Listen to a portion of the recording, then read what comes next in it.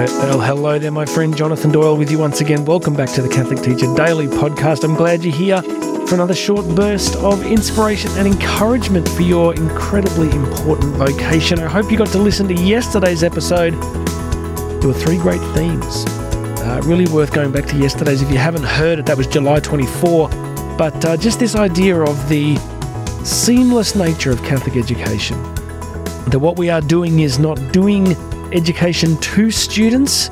We are creating an experience, a curated experience, if you want to use that fancy language, where there is no separation between time for learning and time for formation, where all the interactions that take place in that school are leading to the integral formation of the human person made in the image of God. The second great theme was, of course, that we need to be convinced, competent, and coherent as Catholic educators. Convinced, competent, and coherent as Catholic educators. And the third great theme from yesterday was that we are witnesses.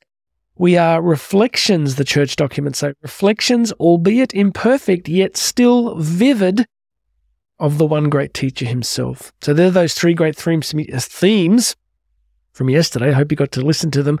Today I want to share with you a really good quote. We're going to go on a little journey over the next few days into the 5 essential marks of Catholic schools. This comes from a small book written by Archbishop Michael Miller, and this had quite a bit of influence. I want to thank a friend of mine who recently put this on my radar. We're going to start them off tomorrow, but the first thing I wanted to share with you was a quote from Archbishop Miller that kind of introduces these.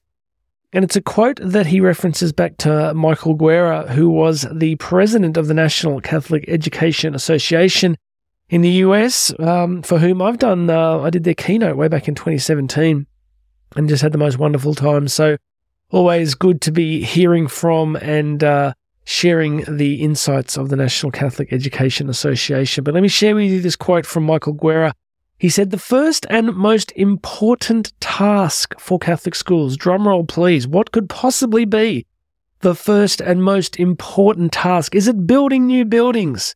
Is it hiring more people? Is it getting 21st century pedagogy in place? You can hear my barely conceived humor because it is very common, depending on where you are in the world, for these things to be confused and for people to believe that the most important things that we can do are buildings and processes and systems, but there's going to be something that comes first. And according to Michael Guerra, it's this. One more time. The first and most important task for Catholic schools is what?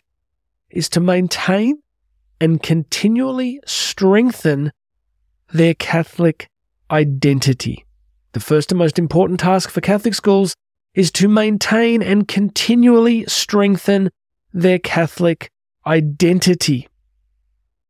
How do we even talk about this? It's so straightforward. How do I embellish this in any way that's going to make the precious gift of your time worthwhile?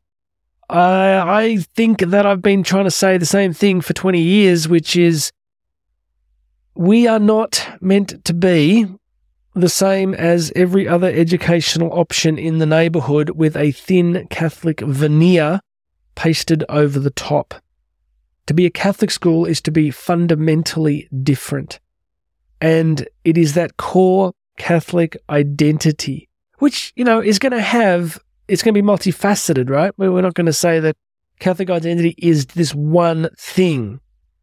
Off the top of my head, just free flow, it is a deep immersion in the mystery of Christ. That's the Gaudium et Spes paragraph 22. It's only in the mystery of the Word made flesh that the mystery of man really makes any sense. So this crucial idea that it's only in the mystery of Christ that we come to understand ourselves. So Catholic schools, Catholic education, Catholic identity is utterly, irredeemably Christological. That is the absolute central thing at all times. You want to keep pointing to Christ all the time. Other aspects of Catholic identity would be a radical sensitivity to the value and dignity of every single person made in the image and likeness of God. This is one of the crucial Catholic things about, the centrality of personhood. It would be a sacramental community. That identity would be deeply sacramental, and it would be rooted in the soil of the Church herself. So it wouldn't be a place that was swayed back and forth by the ideologies of the current time or by the ideologies of key staff. It would be a place that drew its sense of identity from what Chesterton always called the democracy of the dead, that the men and women that have gone before us who still get a vote. I always liked that idea. So maybe you think there's other crucial things about Catholic identity that we could add, but really I would say that it's Christological, it's humanist in the sense that it is focused upon the human person made in the image of God and the dignity that derives thereof, and that it is rooted in a historical reality, which is the Catholic Church in history, including the magisterium itself, the doctors of the Church, the apostolic tradition, those sorts of things. Isn't it great that at this moment in history, we don't have to reinvent anything? I am very, very conservative, in case you didn't know that. And as I teach my kids, if you ever come for dinner at my house, you can ask any of my kids, what does it mean to be conservative? And every single one of them is going to know the exact answer. And to be a conservative is simply to be somebody who believes that there are some things worth conserving. All progress is not good progress. So to be a Catholic school is to believe that there are some things worth conserving. So our current historical moment is a moment of great upheaval and turbulence and change, and so much that was once held to be true, to be sacred, to be important, is being placed under great strain. So I like what Paul Kingsnorth, my favourite philosopher, talks about, the 3 Ps, people, place and prayer. That what modernity is doing is uprooting almost all of us from a sense of people, a sense of belonging, a sense of place, a belonging to a place, and a sense of prayer, a sense of the transcendent. So I think one of the great things that Catholic schools can do in this moment in history is to be an anchor, is to be an embedded place, a place embedded in history, in a 2,000-year story, to be a place that is not just radically shifting and changing with the winds of history at any given moment. So there's 3 things for you.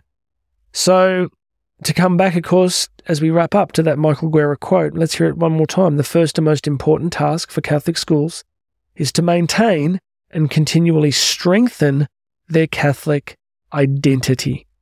Really great language. I really love that.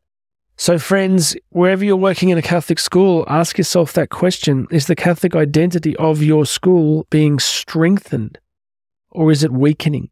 What do you think? What's your experience at the moment, and what can we do to change it? I think the most important thing we can do is to practice our faith. So I got up this morning, as I always do, and prayed the Divine Office, prayed the Rosary. And did I do that because I wanted to impress you with my piety? No. I did it because I've been praying seriously for, I guess, close to 30 years now, and being embedded in the practice of the ancient things, of the practices that have sustained men and women in the faith throughout the centuries sustains me. So I think to have a great Catholic identity in our school, we need to practice Catholic things. We need to do Catholic things in terms of our sacramentality, our ritual, and our rhythm of life, our rhythm of celebration. I think those things are really important. What do you think? Just let me know. Try and post a comment, or you can find us, of course, on YouTube. I'm doing these daily on YouTube as well, so you can find us there. But for now, please make sure you subscribe. Go check out all the other links. You can book me to speak live. You can find copies of my book and all the other stuff we are doing. There should be links here. But for now, that's it for today. God bless you, my friend. My name's Jonathan Doyle. This has been the Catholic Teacher Daily Podcast, and you and I are going to talk again tomorrow.